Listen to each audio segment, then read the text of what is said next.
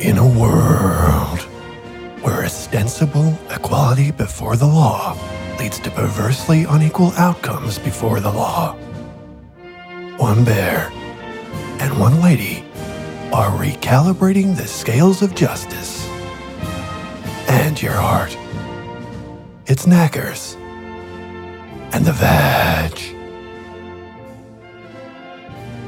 One human lady worker and one small bear are back, comrade, back to the very, very dirty work of describing the filth of the political present. So welcome to Knackers, and the Vag, the breakfast show that you don't particularly want but long for nonetheless. In this, the darkest era of despair, the dawn of revolutionary optimism that rises in the shadow of crumbling empire. Or something. It's also a thing, boring bit of capitalist debauched business. Speaking of dirty work, 275 worker comrades give part of their wages to fund. So if you'd like to fund cranky fits of recorded rage about history, rage and reason, well, we've got the reason here. You'll hear him in a bit. Go to patreon.com. Helen Razor, the name by which I sometimes go. That's Razor with an E.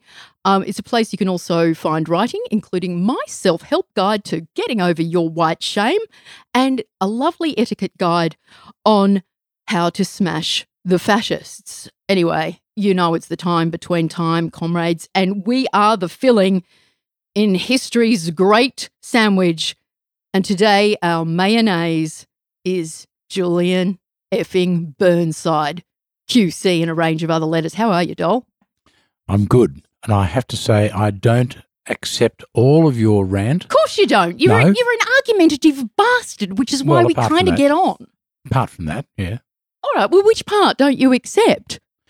Well, I actually am not opposed to capitalism. I think capitalism has done quite a lot. And, if we all work really hard, I think we're probably entitled to reap the benefits of hard work. Now, although you are plainly a traitor to the many, I'm going to give you the ruling class bear nonetheless. Just a word about capitalism. This is a little teddy bear that I give because you know that I talk perhaps as much as you, maybe even more. And I'm a member of a more vulgar class, so I'm uncivil. So you throw the bear at me if I talk too much. But just to think about that idea about capitalism and the good that it's done, because you did bring it up. Do you want to talk about that? Actually, you raised it. Well, I was merely defending it against your attack. It wasn't an attack. In my view, it was a statement of fact. But if we think about this bear and we think about the bear as a commodity, is something that I purchased.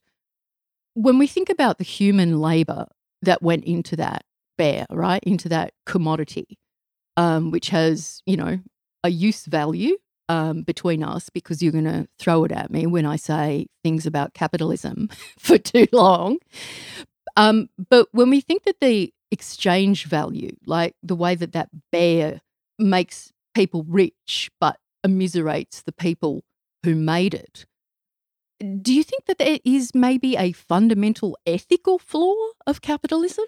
That's a really interesting point, and it made me think immediately of the shopping bags which are being handed out by the supporters of the Liberal candidate in this seat. Yeah. Shopping bags, the standard shopping bags. Reusable? Well, I suppose you could use them more than once, yes. Yeah. But they're endorsed with the candidate's name. Mm. And that would be, I believe, the current treasurer of the sham of parliament of the territory we call Australia. That one. His name is, it escapes me. Don't worry about that. My point is this. I thought the idea of handing out bags, even though they're not ideally shaped for shopping bags, I thought it was an interesting idea, and I thought maybe we should do the same thing.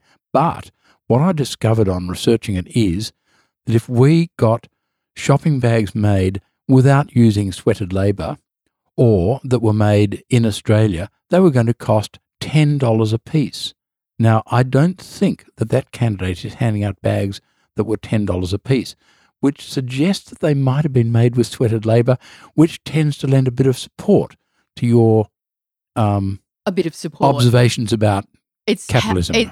Well, honestly, it's not my observation about capitalism. It's the observation that begins a volume in 3 works that was supposed to be 7, first published in 1867. The idea of the commodity and what the commodity does begins a little series you might have heard of called Capital by Karl Marx. Mm.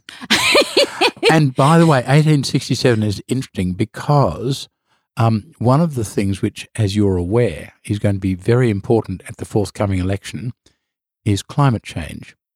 Climate change is the phenomenon which is produced by carbon-based molecules in the atmosphere trapping infrared heat. Which have been belched out by Western industry.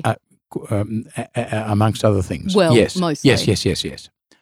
But the interesting thing is that the phenomenon of carbon-based molecules in the atmosphere trapping infrared heat was first discovered before Karl Marx wrote Das Kapital. It was discovered in 1856 by a scientist called Tyndall. Yeah, we have known for over 160 years what we're doing. It's an extraordinary period, the 19th century, because this is the time where the great machine of the steam train surges forth and the workers in the factories of the West lived and sweated in appalling conditions to build the abundance that some people in the world now enjoy. So there's so much, you might want to call it, like the dead labour of history that informs the present. But what we did was we outsourced a great deal of that terrible, dirty work to the global south. And it's my view that what you might have once called the colonial project is still happening. But look, before we talk about capitalism and have our inevitable argument, and of course, you can't buy what you just described with the shopping bag is a fact of life. Like, I am wearing a T-shirt, which is quite a nice T-shirt. It's quite well made. But if I were to trace the supply chain of this particular T-shirt, I would probably find out that it was made by a woman worker in Bangladesh. Who knows where the cotton came from? I don't know. I don't know by what means it was extracted. Probably the northern part of Australia where they can scarcely afford the loss of water associated with growing cotton. But this is the game that a certain kind of professor will play with their students. Say, what did you have for breakfast? Oh, I had, muesli and some eggs. Where did they come from? The cafe or the supermarket? No, where did they come before that? And the joke sort of goes that eventually all the students stop having breakfast because they realize that nothing that they consume has not been exploitative. So the idea that you can consume, pure goods is one that will only work if you have loads and loads of money. And how did you get the loads and loads of money, et cetera, et cetera. So it's my view for that and other reasons that the value that we build or the wealth that we build into the world relies on an act of exploitation and it relies on an act of estrangement. I'm certain that the lady who spends goodness knows how many hours making this T-shirt, which is the only one I can afford, would rather not be estranged from life in that way. But so a lot happens when you start from the commodity and you think backwards. It's not the only way to think about it.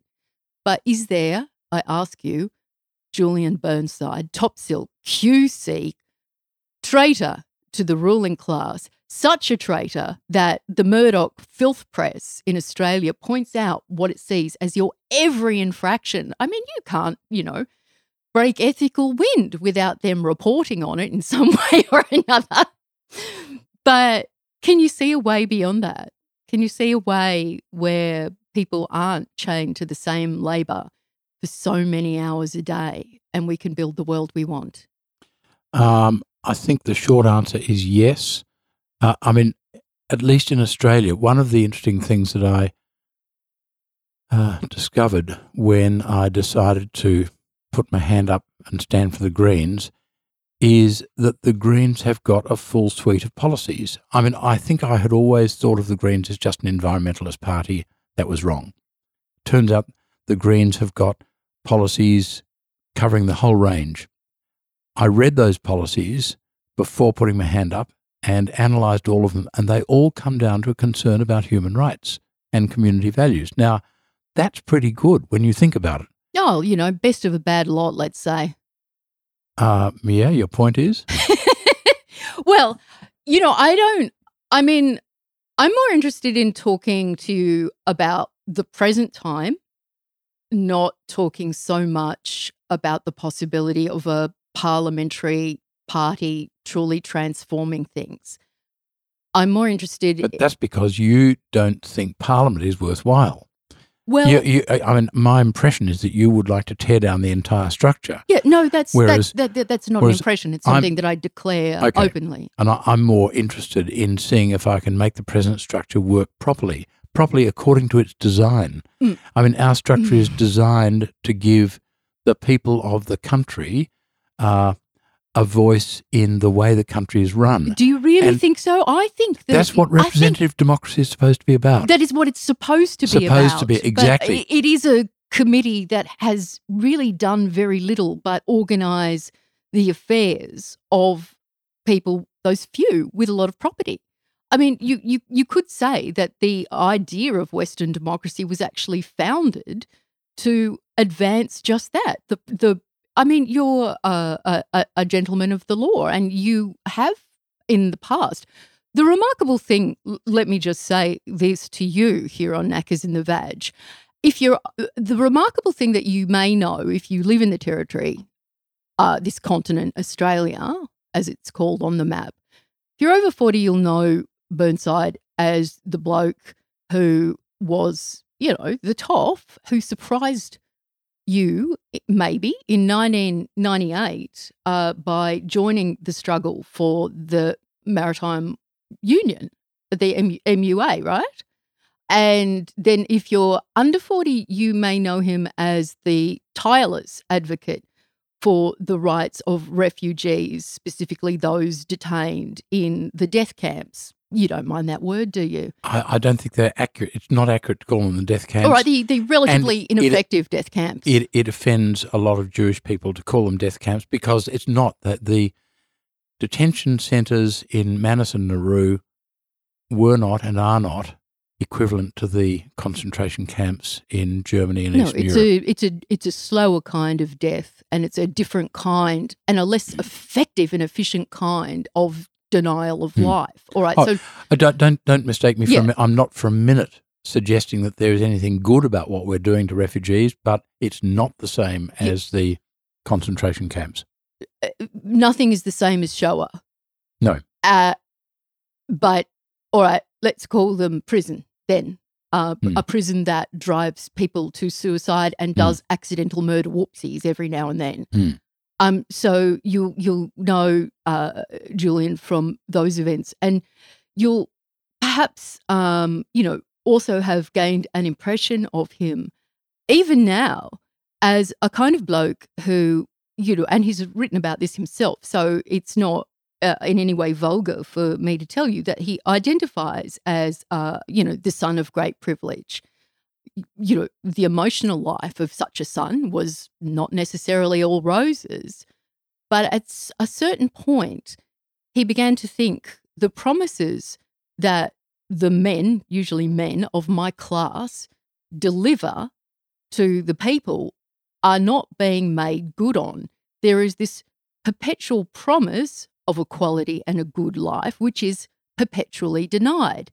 Now, one of the reasons I want to talk to him is not so much about his campaign, but hey, if you do live in Kooyong, as long as there's not a Victorian socialist running, I don't know yet, vote for him, absolutely. It would be a wonderful tumble. It would be an interesting moment. But I want to talk about how you got there and how you still are asking these ruling class ideas, these ideas imposed by law, by the colony, by what I consider to be, a sham of representative democracy. I mean, particularly in the Senate. What, did somebody write down the secret instructions about how to get into the Senate on the back of a sheep, that only kind of like Fraser Anning gets to read? That there's some strange people who end up in Parliament who in no way represent the interests of the people, right? Yeah, sure. But the Senate is supposed to be a house that represents the states. That's the whole point. And you get the same thing in America. And I know it looks odd, and I know that Paul Keating referred to the Senate as unrepresentative swill because they're not representative of the population at large. That is true. They're there to represent the states. Yeah, they're representative of people who have generations of, property behind them. Well, that's a very different argument. No, it's not. If you consider that, so why was the nation state? Why was the nation state founded? Go back to your Peace of Westphalia. Why was the nation state founded? It was founded to protect the entitlement to property of a few. Things have changed fairly significantly since then. I mean, let's face it, in 19th century England, women were not allowed to vote, and women were sort of regarded. And let's not forget, they were regarded as men's property. But things have developed. And let's not forget that it was not just women who were not permitted to vote in the UK. It was, it was also dirty working class men. Okay. Things have developed. Now the idea. How have they developed? Well, now everyone who is older than 18 is entitled to vote in Australia. And that's important. Vote for. Now, it's not a perfect system. I agree with that. It's not a perfect system. You're gonna go the Winston Churchill on me any minute, aren't you? No, I'm not actually. And tell me, the famous do. quote, Yes, I do. Don't you? Yeah. It's it's better than the rest. Yeah, it's a terrible, repugnant system, but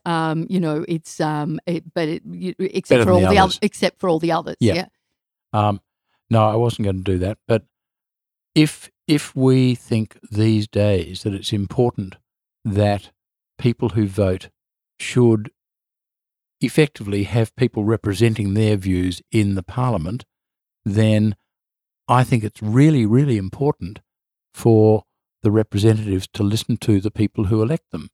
One of my concerns about the system as it presently operates is that the major parties seem to get a great deal of money from very big donors, and they listen to the donors rather than to the electors. Yeah, the only way the Labor Party in particular listens is strategically.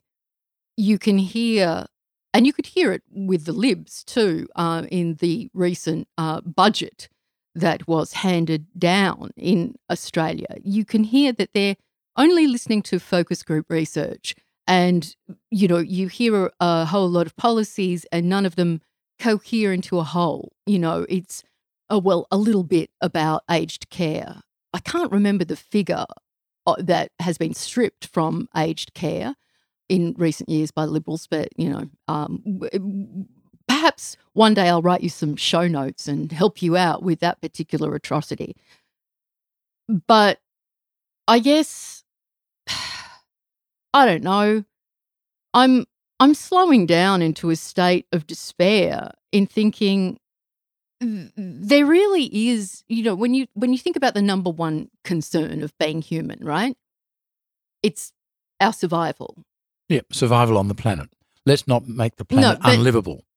Let's just talk about our individual survival. Yes, that is true. On the other hand, I'm inspired by the fact that a lot of people, especially a lot of people who are old, plant trees that they never expect to see grow to maturity. And why do they do that? They do that for the benefit of the next generation. And I think that's a great thing. Yeah, that's a nice It's a really interesting idea. And yeah, it's a nice human story. It's lovely. It's a little more than that. No, well, look, for example, my landlady, right? Because I'm one of a sort of a class and a generation of people who just has no hope of getting, an asset at all. The economy, such as it has been directed, financialised and globalised these past 40 years, there is, as I'm sure you'd know, a mass of us who, are just thinking, wow, there was a time where people got houses and there was a time where people had stable jobs. So, yes, it's very nice when somebody plants a tree. But, I love to garden and I would love to plant trees. And I have planted trees in this part of my garden that I know I'll never see. But one day, and I don't know why, it really upset me, in a really numb gut way that I couldn't understand, when something troubles you and you can't intellectualize it, which is your habit. You feel, the activism of the gut, and it might take you a while before you understand it in your brain. And I think that this is kind of like the internal revolution that we all have, that changes our thinking. If we listen to it, we take that sentiment and we turn it into thinking, which is one of the reasons I don't mind your bird inside. I don't mind you a bit. My landlady puts an olive tree in the back of the garden, and it was the olive tree of her recently deceased father, and she wants the olive tree to grow so her grandchildren can see it. Beautiful tradition. But it's not my tradition and it's not my backyard. So as much as it's a beautiful act of human hope, beautiful acts of human hope for the future aren't going to save it and aren't going to change my minor inconvenience of not owning property. But the people who have so much less than me, I think about them. What good is our human hope going to do for people really living in crap? First of all, my observation about people who plant a tree that they'll never see grow to maturity was a metaphor, obviously, and it is one example of the human capacity to do things from which they personally will not benefit. Oh, and that's really the only point I was trying to make. No. I mean, I understand, but I was sort of like taking that metaphor into the ground and actually planting it. You know what I mean? Because I know that people are good. Like, I believe that sincerely. And people will snigger at me for that and say, oh, you wake up every morning optimistic that you can change the world. And you do too. You've never given it up, and you've never given up the idea that you can change internally, and you have changed a lot. But what I think we need to do is to build virtue into the systems that govern our lives. And unless we do that, all the good and all the hope and all of that natural sociability we have as humans, because we are naturally social, unless we build that into the systems, the very complex social systems on which our lives depend, what good? It's a very big question. Okay, well, let's go to a smaller question then. I'll leave that with you, and perhaps when you are the member for Kooyong, you're going to have to live in Canberra? I'll have to give you some notes. I grew up there. What I want to ask is, I feel that it's okay to ask about your life partner because you have spoken about her publicly before. I don't want to say much other than, because it's your business, other than, gee, she's a sort, and thank God you met her. I agree with both sentiments. I mightn't express it the same way, but Kate is the most marvellous person. She's incredibly talented, and I'm blessed to have her in my life. Can we say that, and this is, Kate's the master of her own productive work, her own creation. She is by no means the woman behind the man. But what I want to say is that, okay, so you have been a lifelong aesthete, somebody who sees possibilities in art. I'm going to guess, I don't know, but I'm going to guess that it was her perspective. And I heard you saying this on my mate Will's podcast as well, that the artist's mind comes up with unrestrained thought about a productive act, about an innovation. And one of Kate's was, why doesn't everybody use their spare room for a refugee? Yeah. That's right. In response to that the Tampa, idea took off. She said, this is not what Australia does. We should welcome these people. most houses have a spare room. We should set up spare rooms for refugees.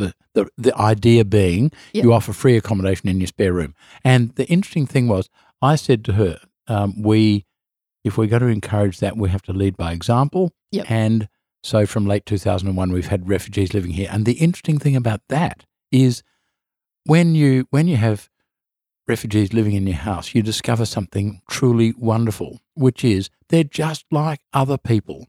Some of them are terrific, some of them are just average, and some of them need a bit of improvement. Humans have the They're habit human beings, yeah. of being part of Well, human history and the species. Indeed. So just to contextualize this was 2001, which was a year that changed a lot of people, Yeah. right? You get your sort of brutal populist response, which is, Islam is fundamentally bad. And in Australia, And no, Matt, but you've got to put that in context. yeah, The Tampa episode, the judgment of preceded the 9/11. federal court, the judgment of the federal court in the Tampa case was handed down at 2:15 in the afternoon, Melbourne time, on the 11th of September 2001. No. 8 hours later, the attack on America happened. All of a sudden, John Howard. No, I didn't know that. Yeah. Oh, you're joking. I'm not joking. And I was in the case, so I do remember the chronology very Julian, I clearly. didn't know that.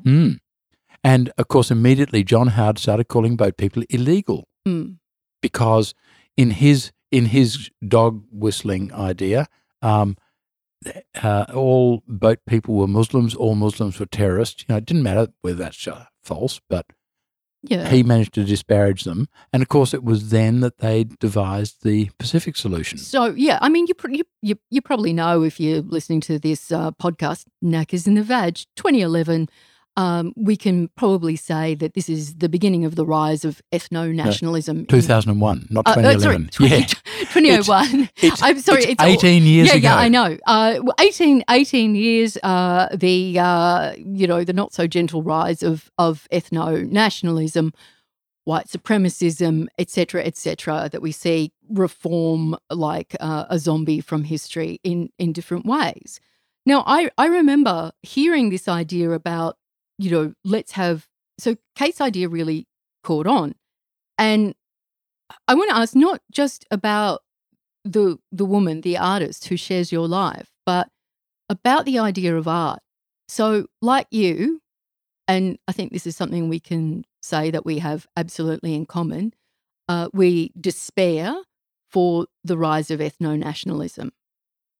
We see it as a shadow that rises up to meet the end of the world, don't we? Like we're pretty seriously opposed to. It actually that issue raises a very interesting question, which is.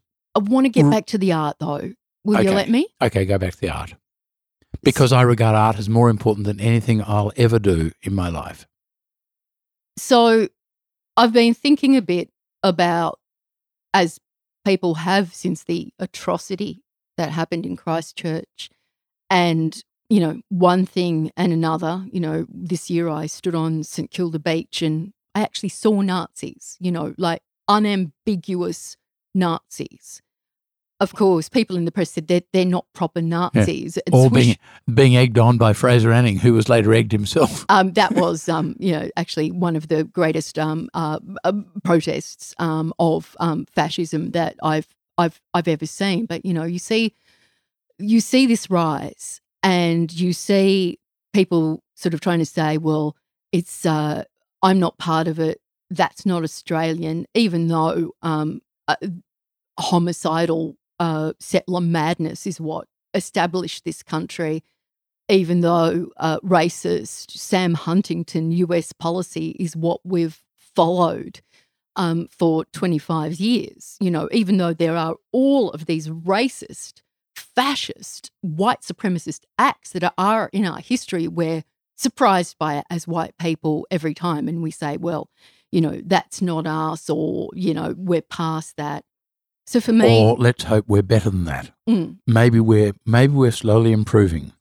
That's what I would hope to see in Australia. I would say in a nation that is still a colony with no treaty that we're not any better than that yet. We're not any better than that until we realise that there is not only a huge psychological stain on the white settler unconscious mind that won't be repaired until we are toppled, because we're not going to give the land back. You know, the unconscious, the Australian white unconscious is not going to give the land back. The treaty must be fought for. Treaty must be seized. And the things that are done in Parliament to stop that, I mean, you must sort of find this, at times at least, a central thought, right? Like, what on earth is this ongoing crime, right? Of dispossession. One of the cases I value most in my history is the case I did for Bruce Trevorrow in the Supreme Court of South Australia. Bruce Trevorrow was born at 1 Mile Camp Meningie in November 1956. Now, Meningie is just a very small town on the banks of the Coorong in South Australia. 1 Mile Camp was a settlement of humpies made out of flattened out oil drums and spare sackcloth a mile outside Meningie, because in November 1956, when Bruce was born, it was unlawful for Aboriginal people to live closer to a place of white settlement than 1 mile unless they had a permit. Now, doing Bruce's case brought me face to face with the reality of what land meant to Aboriginal people and what damage we did by taking the land from them and by taking their children from them. It's the means of survival. It was astounding. You're listening to Knackers in the Vag. I have caught Julian Burnside, candidate for Kooyong with the Greens. We've barely even talked about that. He's got to go off and shake some hands in a minute. So I ought to let him do that. Back to the idea of art and back to the idea of the rise of fascism. Okay, let me say something about art, and I'll ignore the rise of fascism for the moment. There's an interesting thought experiment I came up with, and it's this. Imagine a room full of people, 50 or 60 people, of reasonable intelligence and fair education, but none of them are artists. Give them a list of names from the last half dozen centuries, and I guarantee you that disproportionately they will recognise the names of painters, sculptors, poets, novelists. They will not recognise the names of lawyers, accountants, economists, politicians, and I think even though these were the people who probably had more of an effect on the way that they live. Yep. The Medici might be a limited example, a limited exception to that, but you get the point. So in looking at the present and sort of trying to understand it and trying to understand why does fascism grow, under what conditions? I was looking at this thing the other night and I knew that I was going to come to see you. So there's this guy called Theodore Adorno. He was a Gentile, close friends with many of the Jews in what came to be known, the intellectual circle, as the Frankfurt School. And some of the things that they have written about art and bad art in the time of Goebbels are quite extraordinary. And the rebellious promise of art and the anarchic promise of art. And there was this thing that I read and made me think of you and Kate, and it was at the heart of every artwork, there is an uncommitted crime. And so it means like a crime of rebellion, an act of defiance. Art is the lie. So, art's not real. So let's say it's a lie. But by virtue of it not being a lie, it's permitted to tell the truth and come up with a crazy but entirely insensible idea like use your spare room. And by those means, the artist's mind can tell the truth. And I love this idea of the person that you love being your uncommitted crime. And that's